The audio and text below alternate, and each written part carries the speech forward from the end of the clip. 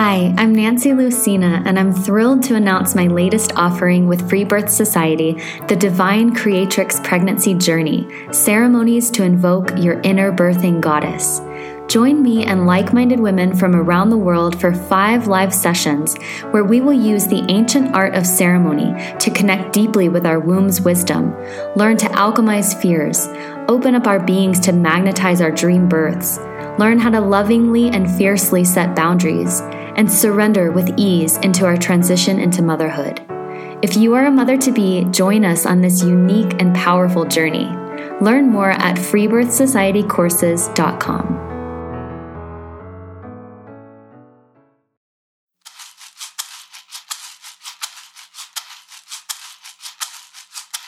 Into the wild I'll go, and into the wild I am. It's been a while, freedom child, since I left my roots back home. Into the wild I'll go, and into the wild I am. It's been a while, freedom child, since I left my roots back home. Welcome to the Free Birth Society podcast. This is a radical space for women who are ready to celebrate their autonomous choices in birth, motherhood, and beyond.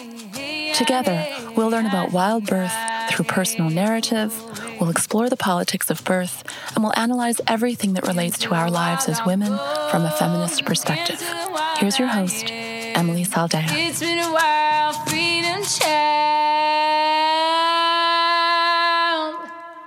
since I left my roots back home.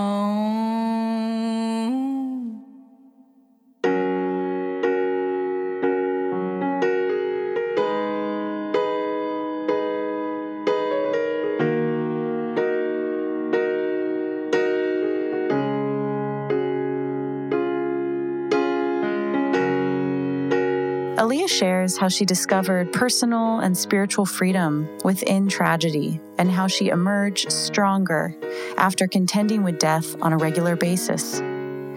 Aaliyah shares her inspiring story of being called to both free birth and authentic midwifery.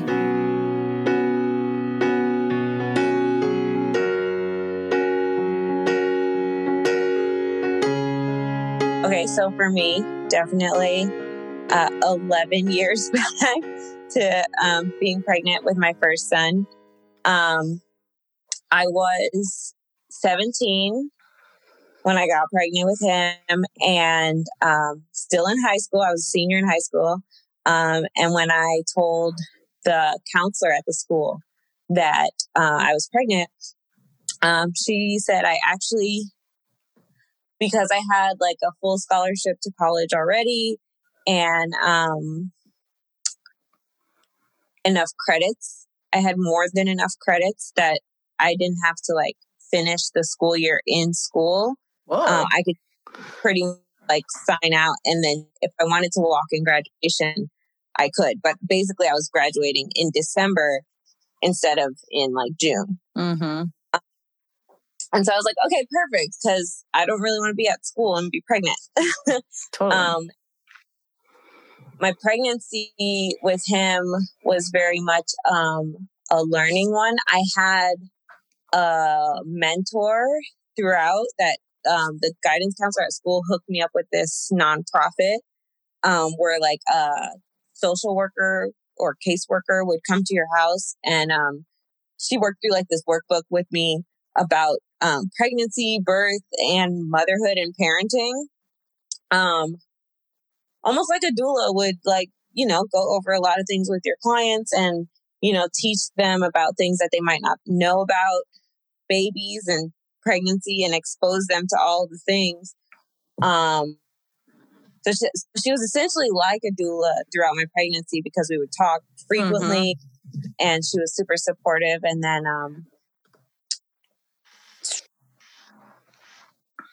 the only difference, I guess, was that she wasn't at the birth. But when I went so fast forward to, I went into preterm labor with my son, my first son. And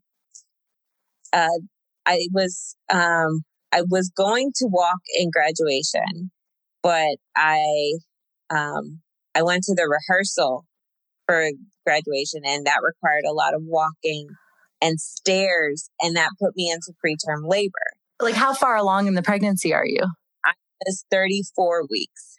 Ooh, that's scary. Okay. Yeah. So, so you were supposed, like, if baby had, well, we don't know the story, but you were supposed to walk in your graduation and then have the baby after. Yes. That was like the plan. Okay. Yeah. It wasn't due until like mid-July. Right. And my graduation was like beginning of June. So I went home from the rehearsal for graduation, and I was like, wow, I'm having like really strong Braxton Hicks today.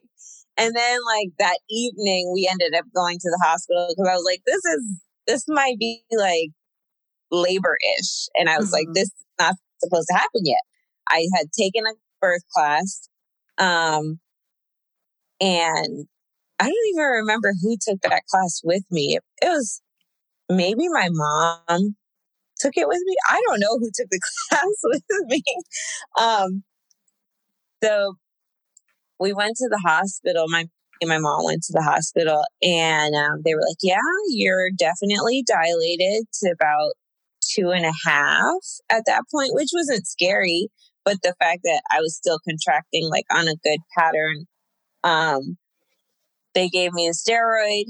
And then they gave me something else that, of course, I don't remember because I was 17 and that was 11 years ago. And I didn't care at the time to ask what I was being given.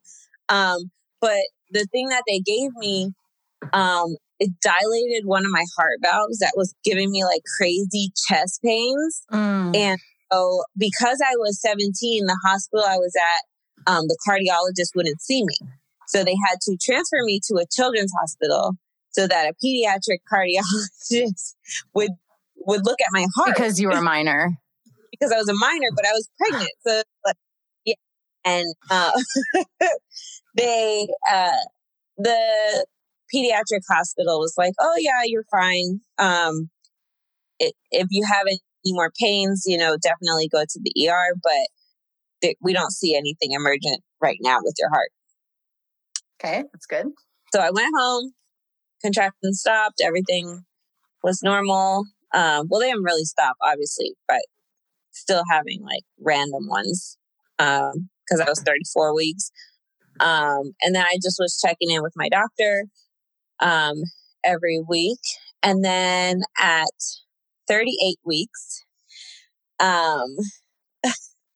this really bothers me to talk about sometimes because I was so manipulated over a holiday. So July 2nd, I go to my doctor appointment and it's like maybe 10 in the morning. All I had to eat was a banana before my appointment. And they're like, okay, we're going to hook you up. I guess it was like a non-stress test. But they didn't call it that. They were like, we're just going to see if you're having contractions. Or they said like, oh yeah, you're having contractions. Let's monitor them for X amount of time to see how many you're having, whatever. So then they're like, after, I think it was about like 20 minutes, they were like, oh yeah, you're contracting on enough and you're dilated to a 3. You can go ahead across the street to the hospital to have your baby today. And I was just like, really? Okay. Right. I guess I'm going to the hospital. So I get to the hospital, I'm in triage, and mind you, I have no idea like that it's even called triage at that point. Right. Why would you? Yeah. I had no idea what was going on. So I'm in triage and they're like, well, yeah, you're contracting, but there's not a really good pattern and they're not really strong. And I was like, yeah, because I barely feel them. And she was like, okay, so walk around for 2 hours and then come back and we'll see if you've made progress. And it never even occurred to me to be like, okay, no. Of course. Yeah. So I was like, well, it did eventually. Yeah. years later, a decade later. Yeah. But I thought at that time it was like my mission to get my baby out that day. So then I go into like, okay, I have to get my contractions going, like on a better pattern. So instead of walking, I jogged the hallways of the hospital. My mom kind of stood at one end of the hallway and I just would like jog back and forth to her. And so by the time I got back, and after 2 hours, they were like, okay, yeah, you're definitely in labor now. We'll admit you. Still really wasn't feeling contractions, but sure. I'm just going with the flow. And then I see, this is where everything gets really fuzzy. At some point I got hooked up to Pitocin, obviously, because I wasn't in active labor.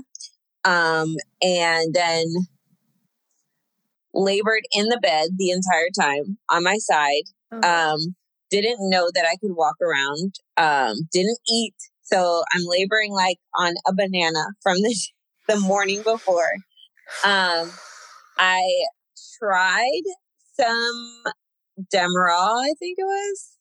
And I hated it. I was so angry that I like couldn't pick my head up off the bed and that I couldn't speak clearly.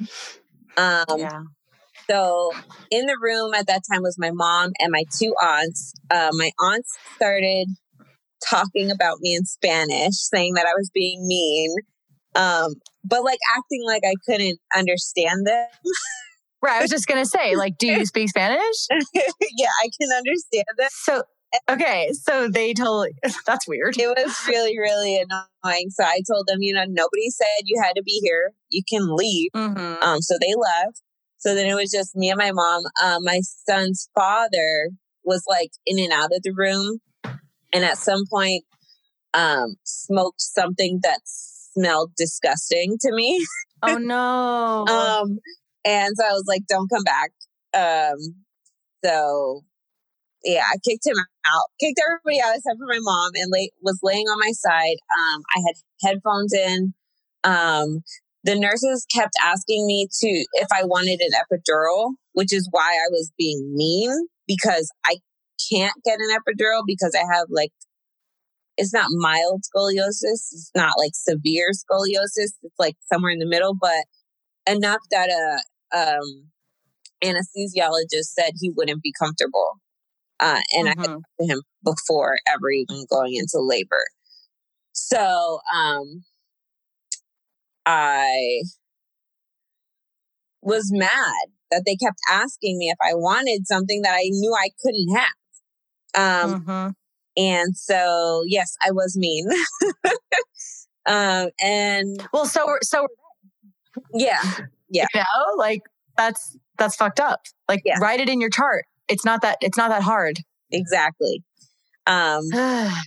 So 21 hours later, I started, I like could feel the urge to push, did not know that's what that was. And went from laying on my side and like slow, deep breathing through every contraction. That's pretty much how I got through that labor. Wow. Especially being on Pitocin. I don't even know how to stay still, honestly. Me either. No, it's basically like torturing you. And who knows like how high they put it, because I wasn't paying attention to that.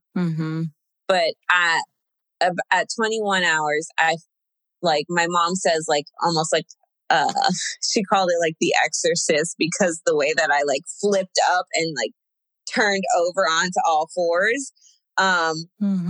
She said it was just so like dramatic like that.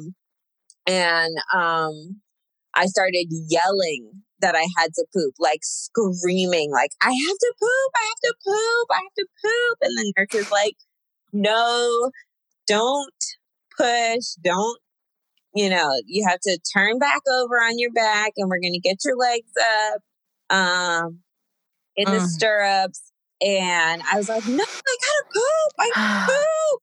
And then my doctor comes in and she's like, I could hear you as soon as I got off the elevator. This baby must be right here waiting for me. And they allowed my son's father back in, which I didn't mind. I was just like, whatever. I need to relieve this feeling. And then I pushed for like 25 minutes, but it felt like I don't know, like time escaped me because what they told me was happening was I would push really, really hard and then I would just like pass out.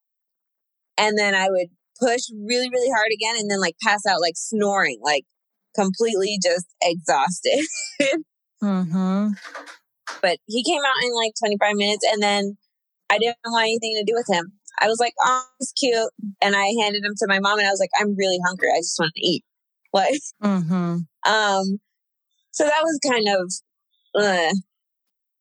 not that it's only this, but so many mothers, I'm sure you know this as a birth worker, that have Pitocin report that they just don't feel anything afterwards, that it's just like a true disinterest. And I think, you know, it's hard for women to admit, you know, sometimes understandably, but it's also so important for women to know that that wasn't them, right? Like that was the Demerol and the abuse and the torture and the Pitocin that's overriding your ability to create oxytocin. And, you know, it was the sabotage that crafted, you know, a what's the right word? A fracture in that feeling, you know? It's so sad. Yeah, it was like, it wasn't like, oh, the best experience ever. It was just like, okay, I did it. I'm done. I'm free. I have like basic human needs that haven't been met in the past 24 hours. And then like trying to nurse him, he just kept falling asleep. And then he was pretty much taken away after, I want to say like 20 hours to figure out why he wasn't eating and he hadn't pooped yet. Diagnosed with Hirschsprung's disease. And had several surgeries and then he was pretty good. And then we were in the car accident. And I think through the NICU experience is when I felt we bonded the most. I had never planned on getting a car or driving ever. And so I would have to like wake up super early in the morning, take me and all my pumped milk to the hospital. It took 3 buses to get there because he had to be transferred to like a children's hospital. And then I would stay there all day with him, only leaving his like little bedside to go pump and eat. And then my mom would come in the evening. She would spend like an hour and then we would go home. Because you can't sleep at the NICU. They didn't have like those rooms now, like they have now, where like you could stay with your baby while they're in the NICU. So and plenty of places still don't have that, obviously. Yeah. Yeah. So wow, it's so intense. And then the car accident, you said when we weren't recording that he was about 2.5. Yes, he was 2.5 years old. But what I was saying about the NICU was just that through spending all of that time there with him, even though I wasn't nursing him because he couldn't eat, he couldn't even like have a bottle for like the first 2 weeks. So I think that was when like I've like even just taking care of him though. Like changing his diapers or washing him and holding him the whole day. that was really when I feel like I came into myself as a mother. And also just like the realization that like some babies don't have mamas. Like there was so many babies in the NICU that they just didn't have mamas that were there with them. Yeah. So yeah, that was pretty much like the time. But it definitely took time. Because a lot of my brain was like, okay, basic human needs met after the birth. And then now I'm like, okay, I have to get up every day, go see him like a job. It's a lot. Yeah, that's a big deal. Yeah. And then trying to like learn what I could about his disease and just wanting to, like, I always had that need to like know exactly what was going on. And we were just very fortunate to have a surgeon who like literally sat down with me, drew pictures, showed me x-rays of like, this is normal. This is your son. This is the typical Hirschsprung's disease, but it looks like this is your son, like showing me the comparison of like, okay, this is why we need like to be here. And this is why we need to take this step. Because he had a fairly extreme version of it? Yes, not fairly. It was very extreme.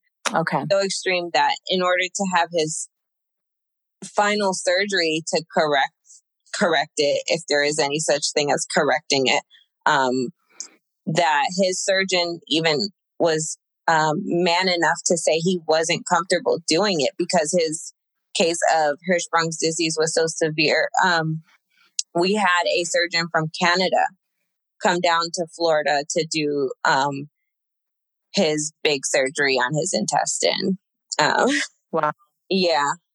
Again, very fortunate to have that. Unfortunate that we had to go through that, but of course, yeah. I'm very, knowing what I know now about like doctors and surgeons, for him to just say like, this is beyond me. Like I don't have experience with this severity, and I don't want the kid to be my first. I'm forever grateful for him. Yeah. That. But yeah, so that's pretty much where I felt like I became a mom. Yeah. And then maybe when he had to be like 3 or 4. It was after the car accident when I learned that a doula was a thing. And I became a doula after supporting a friend without knowing that I was a doula. I was just teaching her how to like advocate because her doctor wanted to induce her and all these things. And I was like, you don't have to do that. So becoming a doula, and then I always knew I wanted more children. Just obviously life, especially life with a special needs child. Yeah, I wonder if we could just pause real briefly there, and just for context of where this story's going. You shared that you guys were in a car accident, but that it rendered your son quite hurt. Yes, he lost his ability to do pretty much anything. He has regained a lot of it, but at first he was just laying there, like completely couldn't move at all. Holy shit. Yeah, he had to relearn. Some people say like a newborn, but like worse, like, you know, less than a newborn, because at least newborns can move their limbs freely. Like his leg. So was he paralyzed? No, he just had to like relearn. His brain had to relearn connections to be able to move them. Like holy shit. Yeah. So he had severe brain damage. Yes, from the car. And he lost from the car accident, and he lost his ability to speak and walk. Yeah. Oh, okay. So that puts you, and after this whole like crazy first year of figuring out this disease, yeah, and the surgeries, and then this happens. So, wow, fucking intro to motherhood. That is so hardcore. Yeah, and I don't know why. Like, well, I had a social worker after the car accident. Was very concerned about me because I didn't have the same or typical response of like complete devastation that most people have. And so I don't know. To me, I was just like, my kid is alive. We know what's going on. We have a plan. We're going to do it. And right. He's going to be okay. Like, I don't know. It never was like, this is the end of the world. My life is. And you had like a year of getting broken into. Yeah. Like, you know, yeah, like a whole new world that you didn't obviously expect, right? And like none of us do. And then here you are, and you dealt with it, and you dealt with the, you know, all of the seriousness of a baby going through surgeries, and and you just dealt with it. I mean, it's such a. I mean, obviously, what doesn't kill us makes us stronger, right? This is a really good example of you already had that like initiation into so much of kind of then what gets like continued in a different way, and in some ways arguably more extreme, but then you already have this whole foundation of strength and resiliency and interacting with the medical model. And yeah, it's really interesting. Yeah. I recognized that like my reaction wasn't, I guess, what is expected. But only because I felt like it wasn't foreign to me, the whole like talking with a surgeon or my child, the possibility of death. And that's one thing about free birth that a lot of people ask, like, what if something goes wrong? What if your baby dies? And I'm like, I guess my view on death isn't like everyone else's at this point. Like, yeah. We throughout that first year and a half before Sammy had his big surgery with the surgeon from Canada, he had a lot of scary moments where his intestine like almost exploded one time, and like dehydration, and having to like learn what to look for all of those things. And but he came very close to death, like more than once. And then the car accident, even more so. So to think your baby might die, when people said that about free birth, I'm just like, you could do everything else and your baby still might die. Yeah. You could go in your car going home from work and your baby still might die. Yeah. It's like for you, the illusion of safety that's not actually there for any of us had already been lifted. Yes, that is exactly what I call it whenever anybody says like, oh, you know, I just want to go to the hospital to be safe. And I'm like, where nothing bad ever happens. It's so weird. The golden utopia of safety. Yeah. So bizarre when someone says bizarre. That's not true. Like there's nothing real about that statement at all. So yeah. Wow.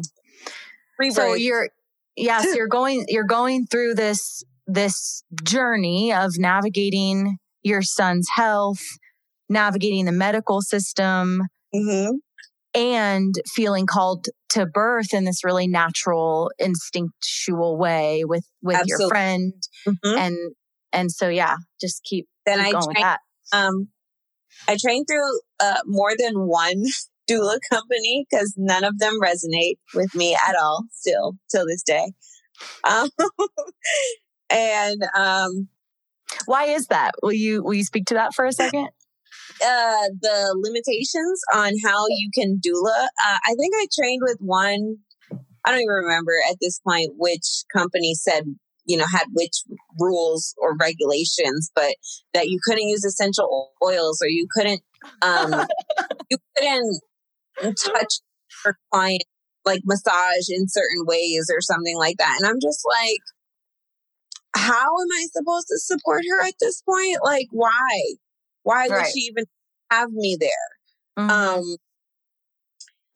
And just the types of births that you can attend or can't attend. And none of that ever sat well with me. Somebody telling me how to support someone when I feel like I should be able to just listen to what my intuition, my instincts are telling me and support her like that. And be a sister, Yes. like Yes. Let that channel of female love and like what is in our freaking ancestral like lineage of everything that we are in our bodies as women, of how to love another woman, particularly during a time like this. Yeah, totally. Exactly. That is exactly one thing that I told all my clients. I say, the moment that you hire me, we become family. Yeah. That's how I can support you the way that I'm going to support you, is because I love you. If I don't love you, it's not going to work. Yeah.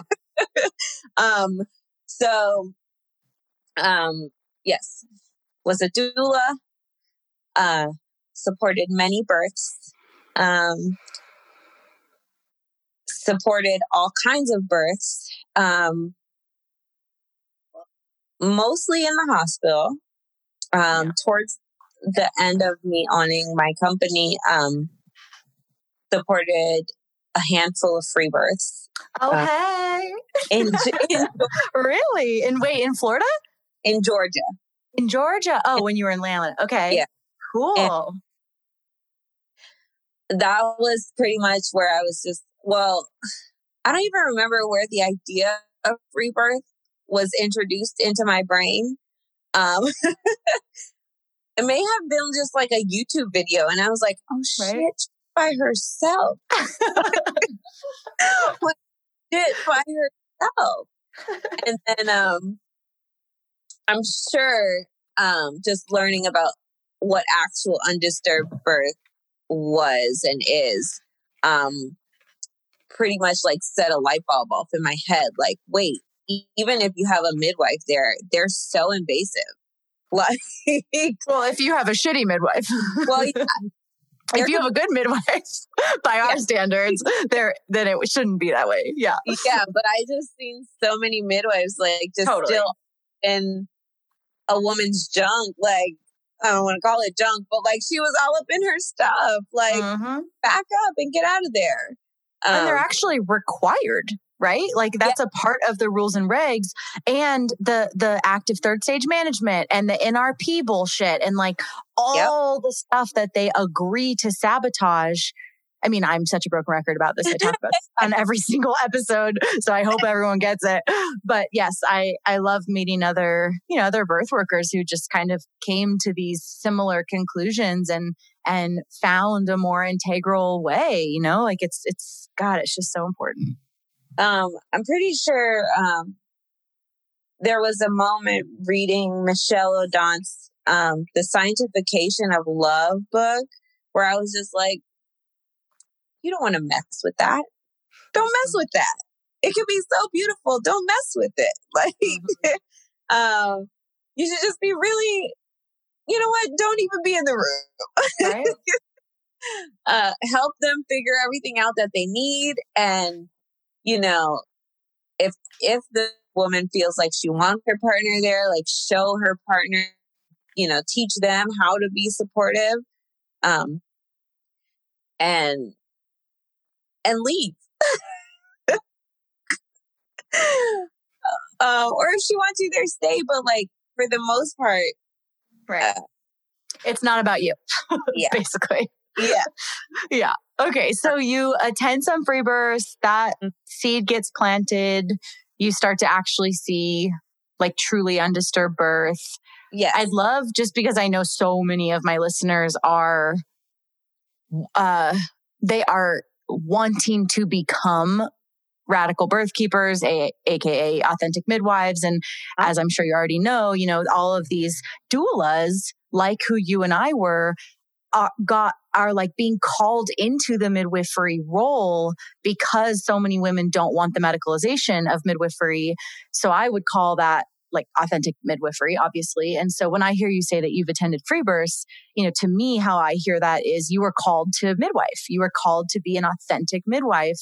Absolutely. And so I'd love for you to speak to kind of how you, like what that looked like for you, because I know so many women all around the world listen to this podcast and want to do that and feel like they can't, or I don't know. There's a lot of blocks. And so, yeah, I would just love to hear what you have to say about that.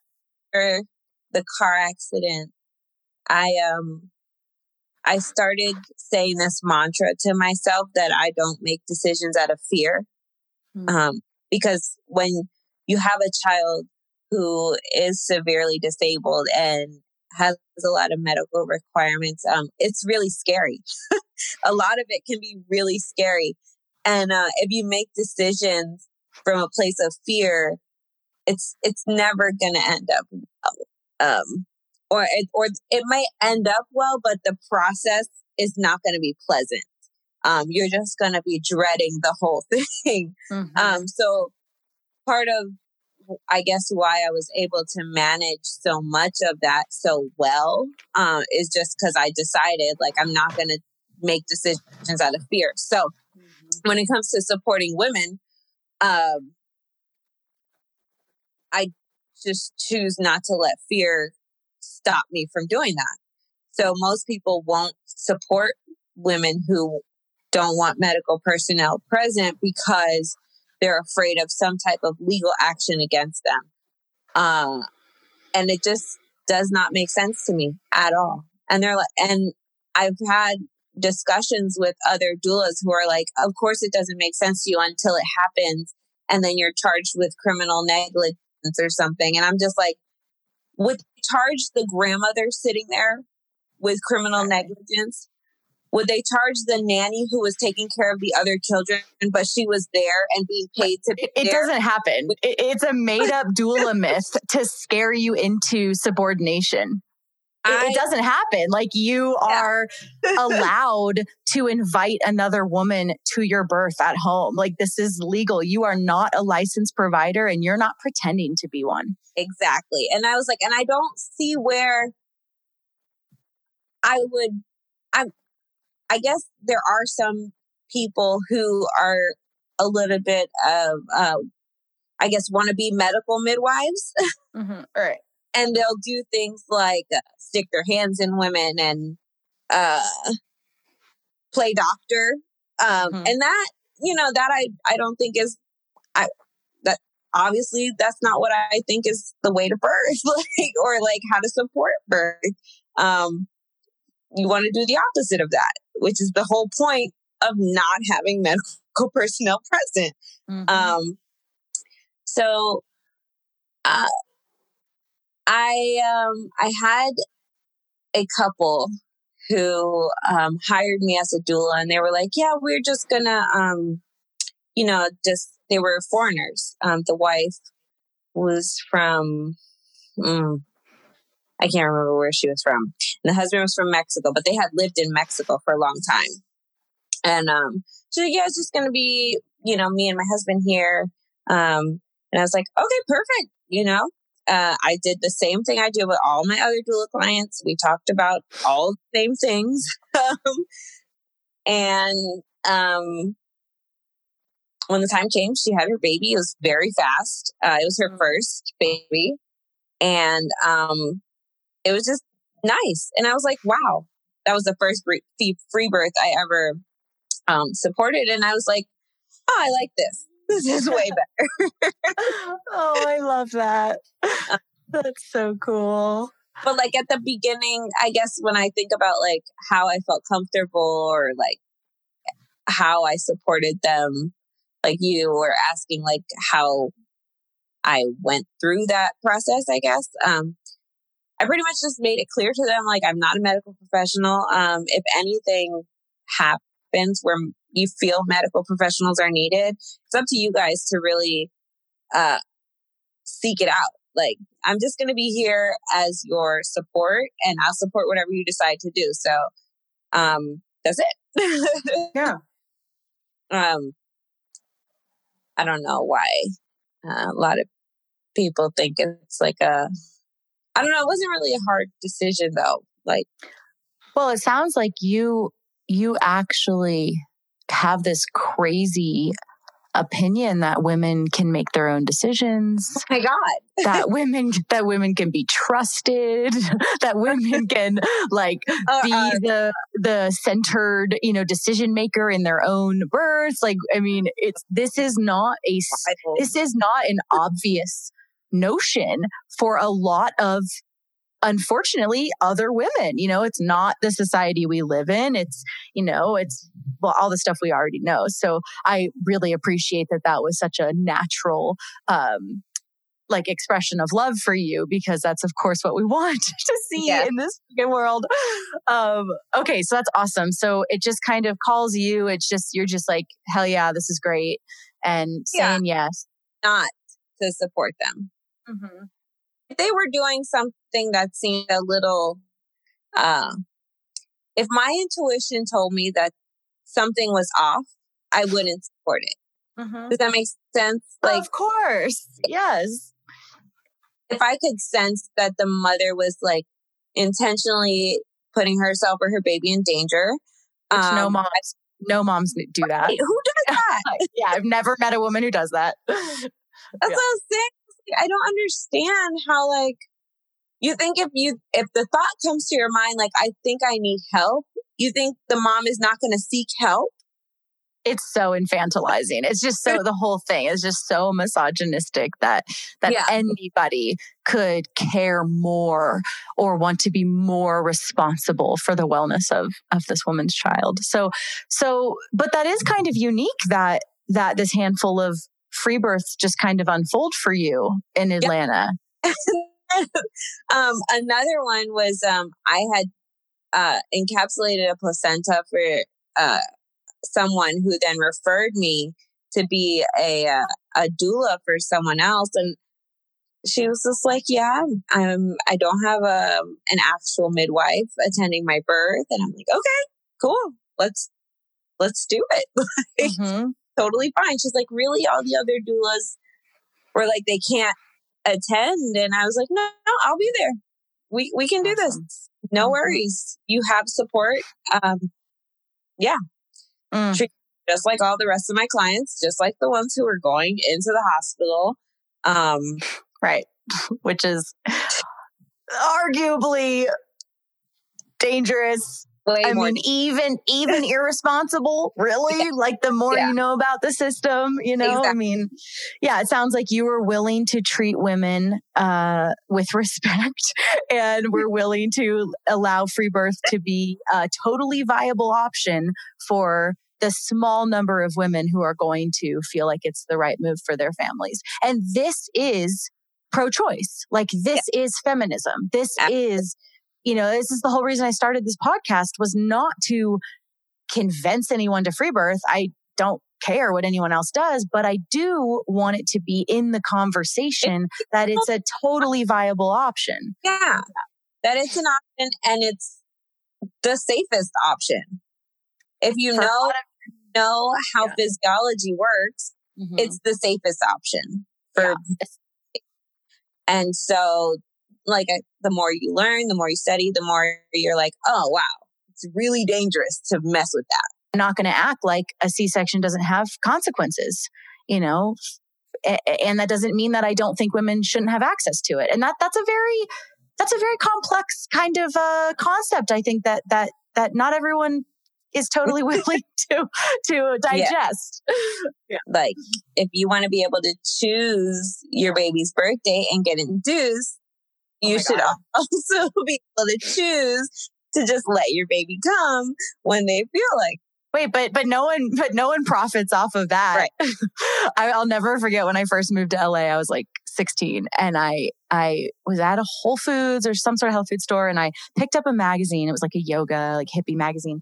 And there was an advertisement in the magazine that said, choose your baby's astrological sign. Oh, that makes it sound so beautiful. I know. And I was so horrified. I mean, at first I was confused because I was like, how do you even do that? And then I put the pieces together and was like, what is this place? Yeah. Anyway, okay, so keep going. You're a birth worker. You're caring for your son. You are in Georgia at this point. You're attending some births outside the system. And how does this all shape you? And when do you meet your husband? Yeah. So then I slowed down on birth work in 2017. And actually I met my husband. We worked together. We hated each other. What? Like we equally did not like each other. That is hysterical. Wait, where were you working? In a restaurant, okay. in a hotel restaurant. Yeah. Okay. We worked. So funny. And I am very much this happy of a person in the morning. And he is very much not. Yeah. So that's where we met. But at the time we were both in separate relationships. We hated each other. And the relationship that I was in was actually extremely abusive to the point where I had to leave the state. Oh, shit. Yes. So I moved to Texas for, I want to say it was about 10 months. It wasn't exactly a year, but it was almost a year. It was extremely healing to just be by myself with my son. And I ended up working at an herbal apothecary store in this small town that I lived in. It was really beautiful. But the air quality in that like Southeast Texas region is shitty, like because all the chemical plants and the gas. So it made Sammy really sick, and with like no explain, like there was no reason why he was getting sick. He just kept getting so sick. Oh my God. So then we had to go back to Georgia. But the abusive ex had moved away. Nice. Yeah. So I moved back. At this point, me and my now husband had become cordial before I left, and then became friends. And then he was coming to visit in Texas. Whoa. Yeah. Okay. To visit us in Texas a bunch of times. Oh. And then before I moved back to Georgia, he left for boot camp to join the Navy. But at that point, we were already like a couple. And so when I moved back to Georgia, I got with an established doula company. And because I didn't want to like go through the whole process of like trying to find my own clients and everything, but I did want to do birth work again. I felt like I had healed a lot while I was in Texas, and I was ready to get back to the thing that I'm passionate about. And started working for this company, and it was good. Was it an agency? Yeah, that's okay. Yeah. Okay, gotcha. And it was good. I love my clients that I got from that. But several of those births, I only got hospital births, I think, through that agency, although they support like all births. But I think the clients that I had, I don't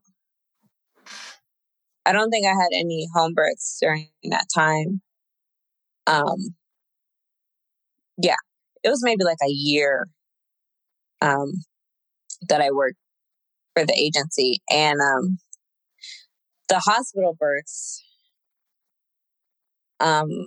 several of them were just, I don't know if it was because I was like fresh out of like abuse, and then I could like was like extra sensitive to it, or if I just didn't feel like I could witnessing it as much as I could before. I don't know. I felt really traumatized by a handful of those births, even though the moms, both parents felt fine about the experiences. That's the craziest shit, huh? Yeah, one of the moms definitely has reached out, and we've talked a lot about her birth experience. But she made all the choices. So it was like, and she had the provider that would let you, I mean, I hate that word, but like in that setting, there is a degree to which your provider will let you do things. So he laid out every single option for her, including going the fuck home. And she was like, no, please abuse me. In a way, and I hate to say that, but yeah, because and then I think she realized it after. And so now she's dealing with a lot of that. Mm-hmm. But it's complicated because it's not like some obviously clear decision. And most women are growing up with abuse, right? Yes. So with sexual abuse, with physical abuse, with emotional abuse, like all of it, right? So, and then also like our mothers and our grandmothers and their grandmothers. And so it's in us to ask for it in this like really twisted Stockholm syndrome kind of way that extends beyond just kind of the clear formula of going to the hospital and then them offering you things and then you still like doubling down into the system, which is so hard and confusing to witness as a support person. But it's so complicated and there's so much history in us that dictates these weird, like a commitment to be involved in it. Yes. And at that point, that was my last birth that I supported, because I was pregnant and. So it wasn't that long ago. This was like last year. Yeah. Okay. Yeah. So, I got pregnant when my husband was in town visiting because I was living in Georgia and he went through boot camp and then he had to go to school. And so while he was in school, I just stayed with my mom. And then at some point through that, we also got married and because he was here in South Carolina and I was in Georgia. So it's really close. So we had like visits often. And on one of those visits, I got pregnant. I know exactly when I conceived my baby. And so that last birth that I supported, I was definitely pregnant and definitely not able to hide my feelings very easily. There was a lot of moments through that birth where I was just like, I can't do this ever again. And I felt really bad afterwards. Just because I don't feel like I did my best, as I'm a human, but like, but doing your best in the doula role includes shutting up, watching abuse, you know, like it includes stuff that what I'm hearing you say is you were maxed, like you were done doing the gross parts of a doula role that are actually deeply out of integrity and actually completely enables a system of abuse. And you were maybe it was then I knew I must have been, it was like early in my first trimester. And I think like knowing like how much a person like has to almost like what is the word I'm looking for? It's not like surrender, but like submit to that, like throughout the whole pregnancy. I think it was all just like flooding me at that time. Like, what is my job? Also, going like back and forth with myself. Like, what is my job here? Why am I here? Why am I here? I'm here to support you, help you advocate and empower yourself, but you're making all these decisions that are like completely against everything you said you wanted. So why am I here? Mm-hmm. Sleep. Cause your back all day. Mm-hmm. Like, it's not gonna help this situation. Right. Your baby's still going to be harmed and taken from you. You're still going to be cut. Your baby's going to be suctioned and not get their lifeblood. And I mean, all these things are going to happen. And what is this like super reduced role of female support? Yes. Especially once they're on drugs and numbed out and high as a kite on the bed being tortured. Like it's totally unethical. Honestly, yeah. I mean, that's certainly what I came to. And I'm also thinking about you being freshly pregnant, gosh, after just a wild couple years and going to Texas and coming back and falling in love with a guy you hated, which I love so much. He sounds like a lovely man. And just what a wild ride. And now you're pregnant after over, a decade. And I'm wondering kind of how the pregnancy, this idea of bringing new life in, feels with the huge story at your back. Like, was it terrifying? Was it totally exciting and you were so ready for it? Were you what was that like for you? Well, we weren't planning on getting pregnant until 2022. So I thought I ovulated the weekend before his visit. So if you're using fertility awareness method, use it properly. Use condoms. Yes. Because obviously, late when I thought were you like temping and charting and all the no, stuff? That's gonna do it properly. Yeah. Because I would just do like cervical mucus or like I kind of get some pains when I ovulate, or I know that I ovulate late most of the time also. So I wouldn't really call that fertility awareness. I wouldn't really call that fertility awareness method. Going to do it properly. Yeah. Although it all worked out. Yes. We weren't seeing this little guy, but he is here. It didn't really feel like a big thing. It was kind of just like, I knew this was going to happen. It's happening sooner than we expected. So here we are. We're pregnant. But like, were you afraid that like this baby was going to have the same disease and anything, like just navigating, like letting this be a new story? It was kind of weird a little bit at the beginning because my husband wasn't there. But I had always known that whenever I did get pregnant, I would have a free birth. I had made up my mind about that years before, I think. At that point, it would have been years before. Pretty much what the first free birth I attended.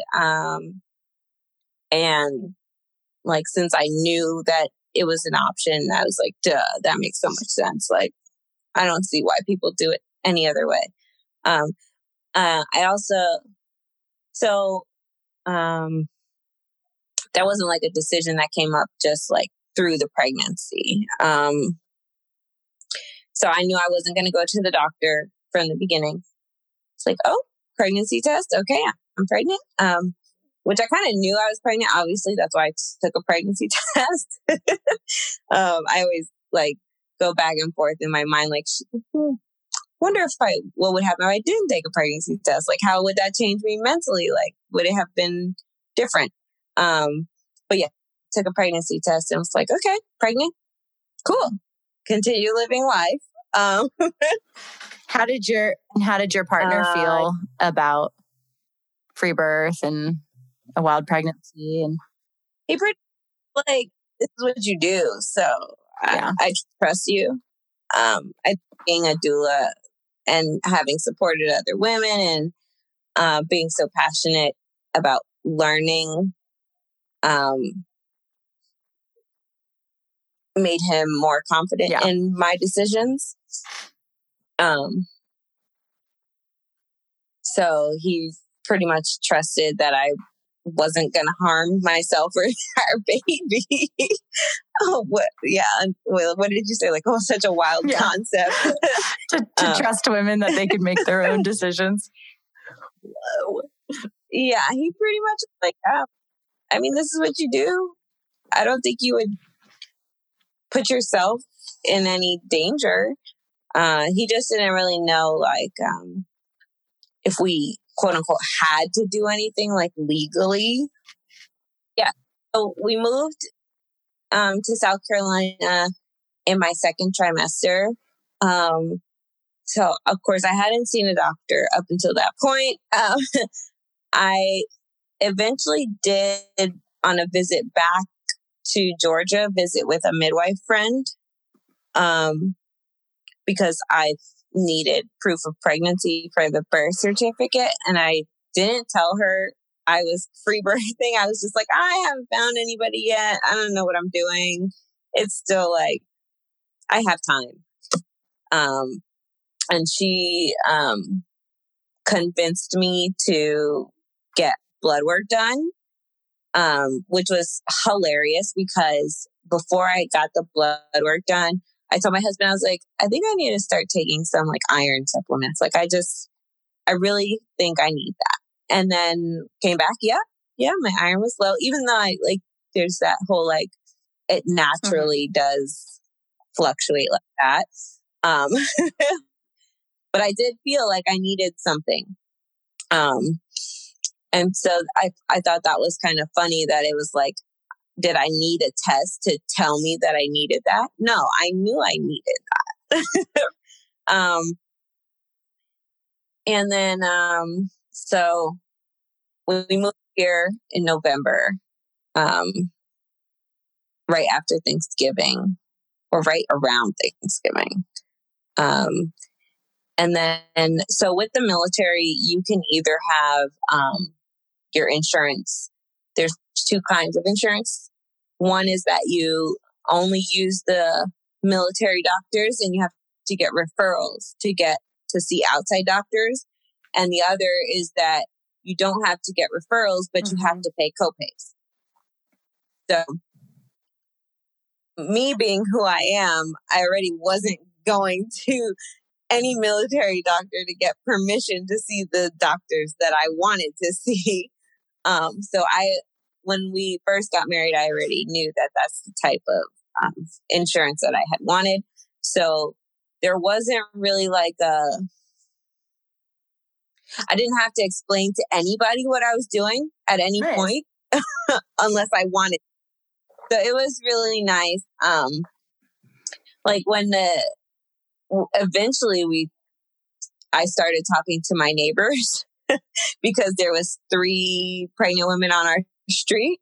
And I would like go for daily walks and they're all really friendly. So they were like, hey, how far along are you? And like, we're both pregnant too. Da, da, da. And so they were like, oh, where are you going to give birth? Or who's your doctor? Or, those questions that come up when you're women with other women, you're going to talk about the things that are going on. And you're all 3 obviously pregnant. So in our circles, it's like, are you going to eat your placenta or bury it? Exactly. So they all, and I was like, oh no, I'm not going to see a doctor. I'm going to have a home birth. And they were like, oh, okay. Well, let me know how that goes. None of them said anything mean or like scary, which was refreshing. And I don't know if it's just because like my husband doesn't really like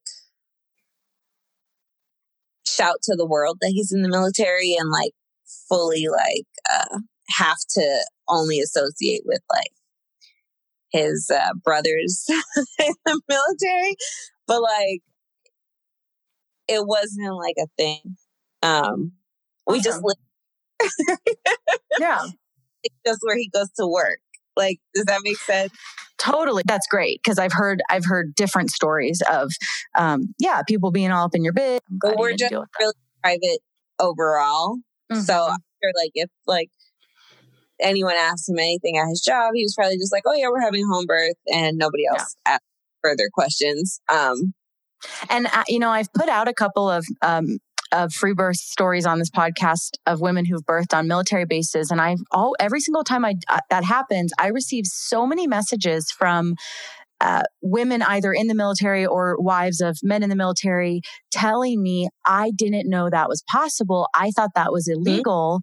Mm-hmm. And so I really appreciate, getting to share this because I want women to know that it's not illegal. Yeah. I think also to protect myself, I never told anybody except for like the people closest to us that I wasn't having a midwife. I just would say I'm having a home birth. Nobody asked, like, who's your midwife? So I just didn't like offer it up. Mostly because I wanted to protect my mental and emotional space. Yeah. I didn't feel like I wanted to explain myself. I didn't feel like I wanted to have to prove to anyone that it was safe. I just didn't want to have that like conversation at all. And I also didn't want to have to like be like, I'm not talking about this. Like I didn't want to have to be like that either. So our parents knew. Some family knew that I wasn't like seeing a doctor and stuff, but we just didn't like announce that. Mm-hmm. I'm healthy. I know what I'm doing. Right.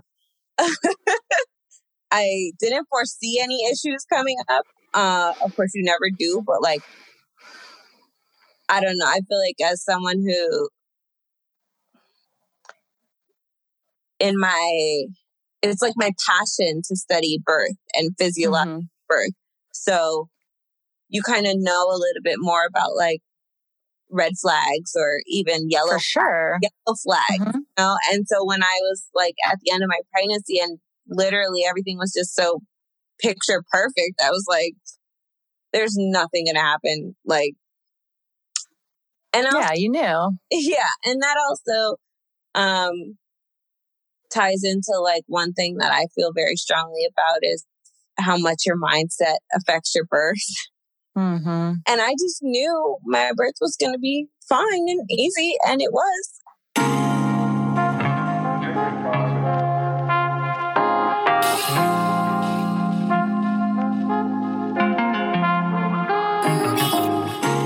Hey women, Emily here, popping in to let you know that we are currently open for enrollment for the Radical Birthkeeper School. This is an online intensive, authentic midwifery course that is jam-packed with an insane amount of critical information.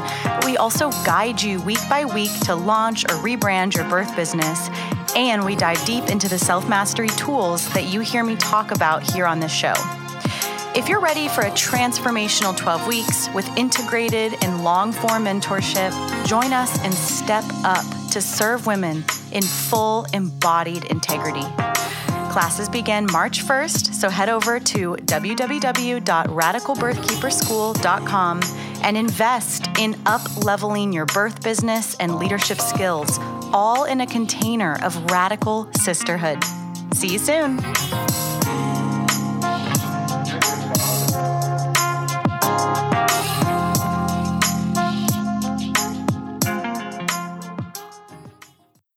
Thought for sure I was going to have him early. Like I was going to go quote unquote early, like 38 weeks. Like I had my older son at 38 weeks, but that was definitely induced. But I was like, oh no, he's going to come earlier, sooner rather than later. 38 weeks came and went. My due date came and went. So we got to, I would say 40 weeks and a few days. And I was like getting the questions like, okay, Aaliyah, how long are you going to let this go? Like from just like the people who knew.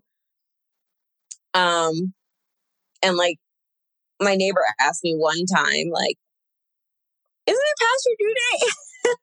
And I was like, well, I guess. I mean, what's a due date really? But I think I was kind of just like, at what point would I feel like I needed to do something?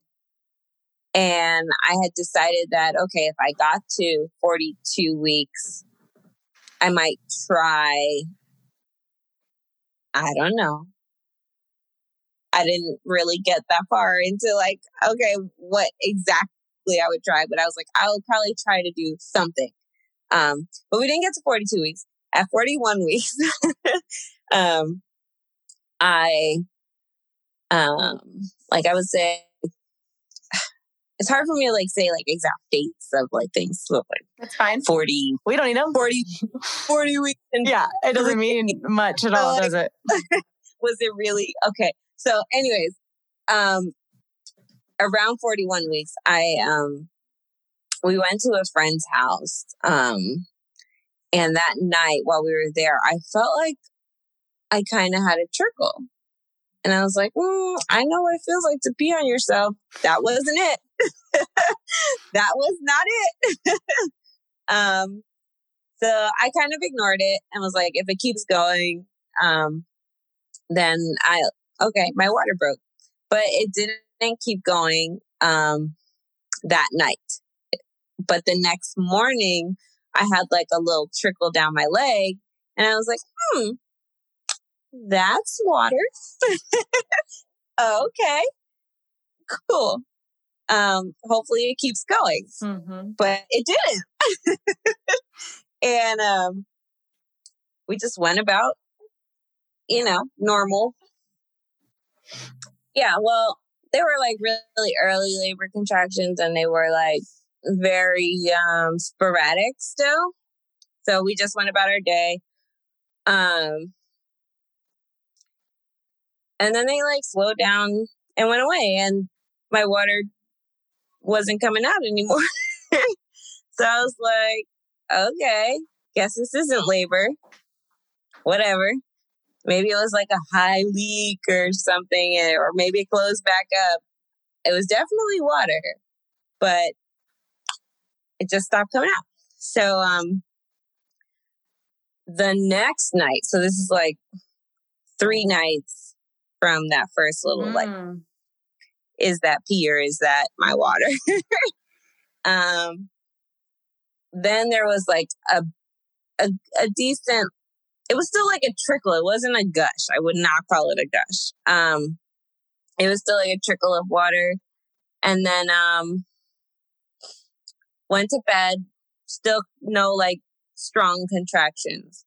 The morning, my husband was on day shift, and that morning, I walked downstairs to like start making breakfast, and I was like, okay, more water's coming out. This is good. Okay. During breakfast, I had a strong contraction, and I was like, okay, today might be the day. So after breakfast, I took a long walk pushing my son's wheelchair, and pretty much longer than I had taken throughout my whole entire pregnancy. Maybe like 15 minutes longer, not like dramatically longer, like an hour longer or anything. But it was just a really long walk. And then we came back and I was still having some contractions, and I was like, all right, cool. They were like 12 minutes apart. If I could time them, I would say they were probably somewhere around that. I didn't really time them. They just weren't really close together. So I was like, still got time. Let's just keep having the day as the day went on. And lunchtime came and went. I was eating very well and just, just enjoying the day with my son because I kind of felt like it was the last time he was going to be my only son. And around about 1, I would say, I was like, oh, these are definitely labor contractions. Okay. And then 3. At 3, I had to make the decision whether I was going to call my husband or just wait for him to come home because he was at work. And I was like, if I call him, they're going to take like an hour to find him and then better find someone to relieve him. And I was like, by then it would be the time when he was supposed to leave anyway. So maybe I'll just wait. So at 3, I laid down. I texted him. I said, definitely come straight home. Yeah. No dilly-dally. Oh, man. Down and see if that slows the contractions down. So at around 5-ish or a little after 5, he called me and he was like, is today the day? And I was like, today is the day. Can you come home and set everything up? We had ran through like setting up the birth pool and everything. So we knew how long it was going to take. And so I just laid in bed. I said, I'm just going to stay laying because they're spacing when I'm laying. But as soon as I get up to do anything, they get stronger and closer. So I said, I'm going to stay laying down till you get here. So once he got here, he started setting everything up and I got in the shower. I was like, I'm going to labor in the shower on the ball until the birth pool is ready. That was pretty much my favorite place to labor. And is Sammy just like kicking it nearby? Okay. His room. Uh-huh. He was just hanging out in his room. So after the birth pool was set up, then I was like, Sammy needs to eat dinner. And so he went downstairs to give Sammy dinner and I labored here in our bedroom between the bathroom and the birth pool. The birth pool was really hot at first. We have like, for some reason, our hot water never runs out. So the birth pool was really hot. I was like, nice. It's too hot. So I put the fan on. Also, I was probably going through transition where I was feeling that hot, cold, weird, and I didn't even like notice it. Wow. I was just like, the pool is really hot. And then I like put the fan on and I'm like, oh no, it's too cold. Turn it off. So then I had like a little hand fan that I would use with my doula clients. I was like, this works. So, and then Sammy ate dinner. He brought Sammy back upstairs and then he brought me some fruit and coconut water. And I was laboring in the pool for not very long. I was getting frustrated with myself because I kept kind of going into my like doula brain and like trying to tell myself to like relax and find a rhythm through each contraction, but I just couldn't. Like it was so intense and like I felt like I was like flailing around the pool almost. He said I wasn't, but that's what it felt like to me. I just felt really out of control of my body. But I didn't want to get out of the water. I didn't feel like I needed to be out of the water, but like, I just didn't feel like I could get into like a rhythm where I was like, okay, getting through the contraction. And he sat on the bed next to the pool and there was like a handle right there. And so I was like in the water and, just, we were talking a little bit. And then I was like, I think I'm going to check myself to see like what I could feel. And so I checked myself and I was like, okay, that's definitely the bag of waters. So maybe I did have some type of high leak because I could feel the bag of waters, or maybe it was like a 4 bag or whatever. When you know about birth, you like can analyze these things. And then I was like, and there's for sure some of my cervix still there. So we got time, like at least a couple more hours. And then 2 contractions later, my water broke. And I was like, oh, that's definitely my water just broke. And then it got like, oh, I don't want to push. I don't want to push. That's what I kept saying. And so the handle on the birth pool, I bit down on it and was like panting. I just did not want to push. I just wanted him to, like, I wanted the fetal ejection reflex to just push him out. So I was like, like, while biting down on the handle of the birth pool. And my husband was kind of like with his arms under my armpits around me. And at some point I was like, I gotta touch. And so to tell him to release my arm. And when I reached down, I felt my son's head and all his hair. And I was like, oh, it's too big. I was like, he's too big. He can't come out. Thought every woman ever. Too big. Oh, that's cute. He's too big. Well, like crowning. Mm-hmm.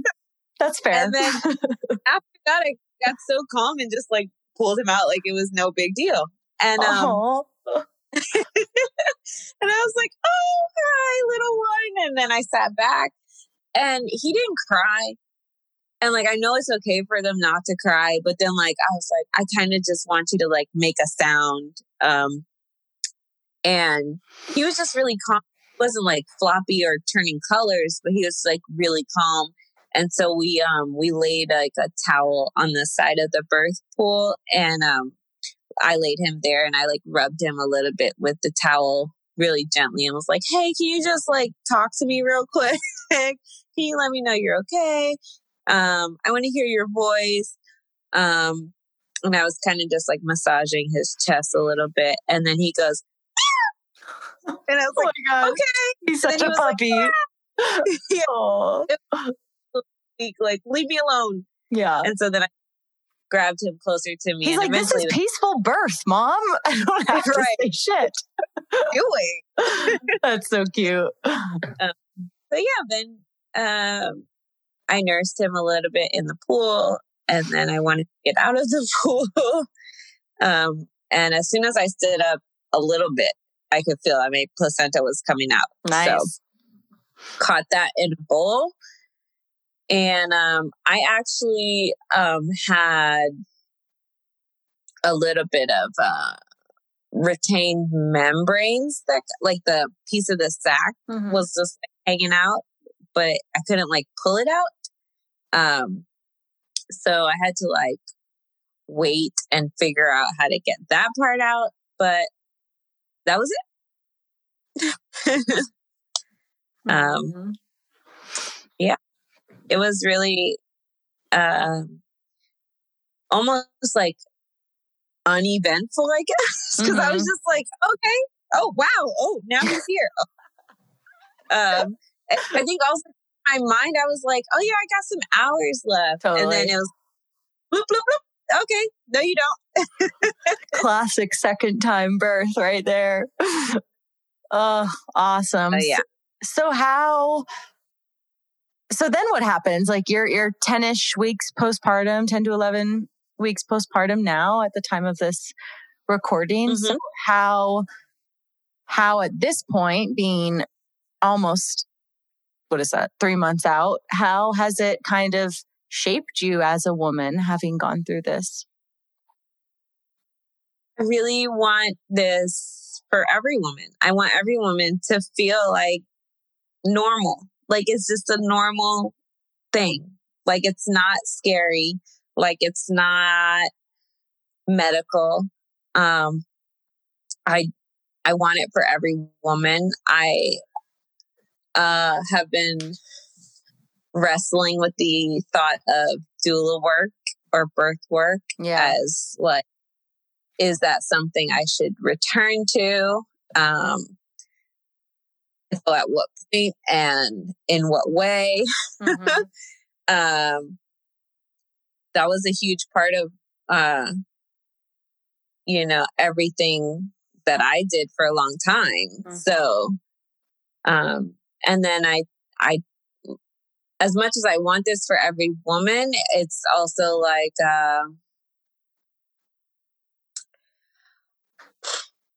seems impossible.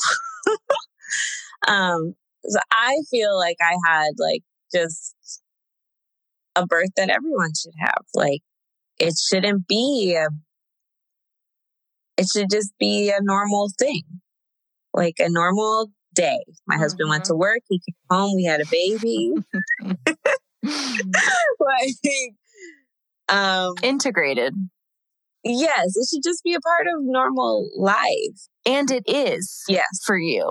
Yes. Right? Like you just wrote that story. It is for you. It is for my family. It is for all the women that have been on this podcast. And that is how we get there. And, when we think about the like every woman, of course it's like an enormous thing and feels impossible, but it is normal for us. There are lots of women, that I've met since starting this whole thing where it's like, this is the way, this is normal. It is family birth. It is just another day.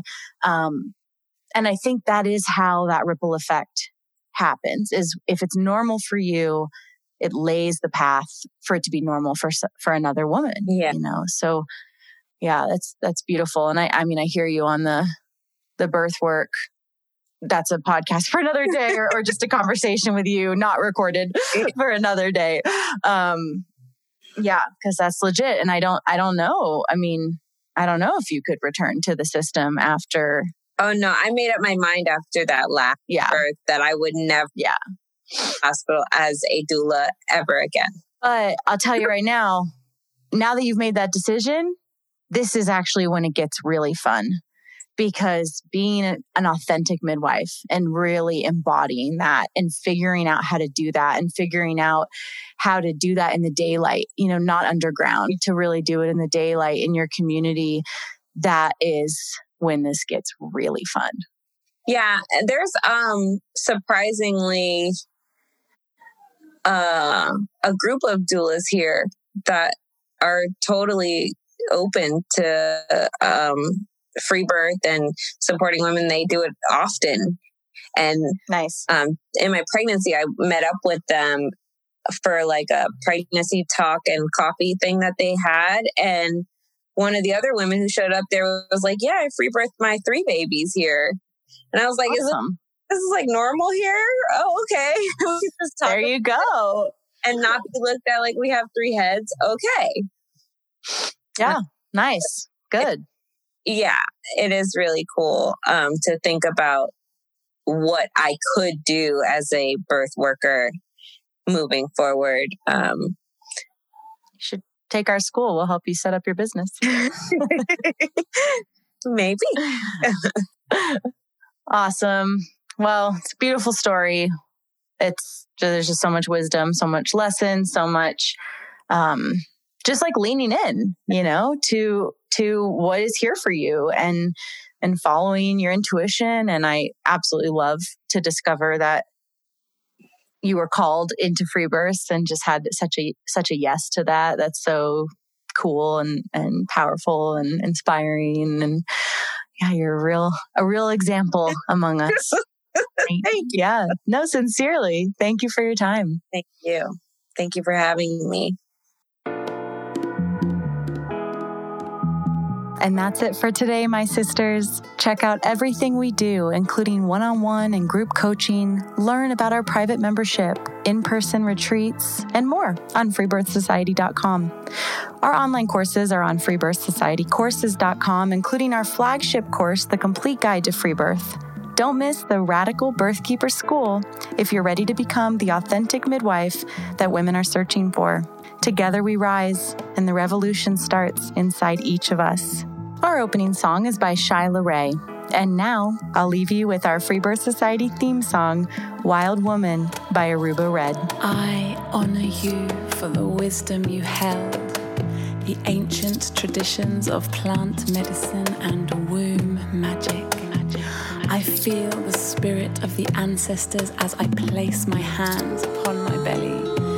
This sacred portal will be honored. Eons upon light beams of survival, withstanding the eradication of our power by design. I will not allow the separation of our young to be forced upon me. My sisters will no longer birth in captivity. The picket line redefined from burning our wild women to paralyzing us and drugging our babes. Strapped down in a clinical white bed, drying up the milk from our breasts. Keep your needles. My family will never again be doomed to chase those dragons or your poison.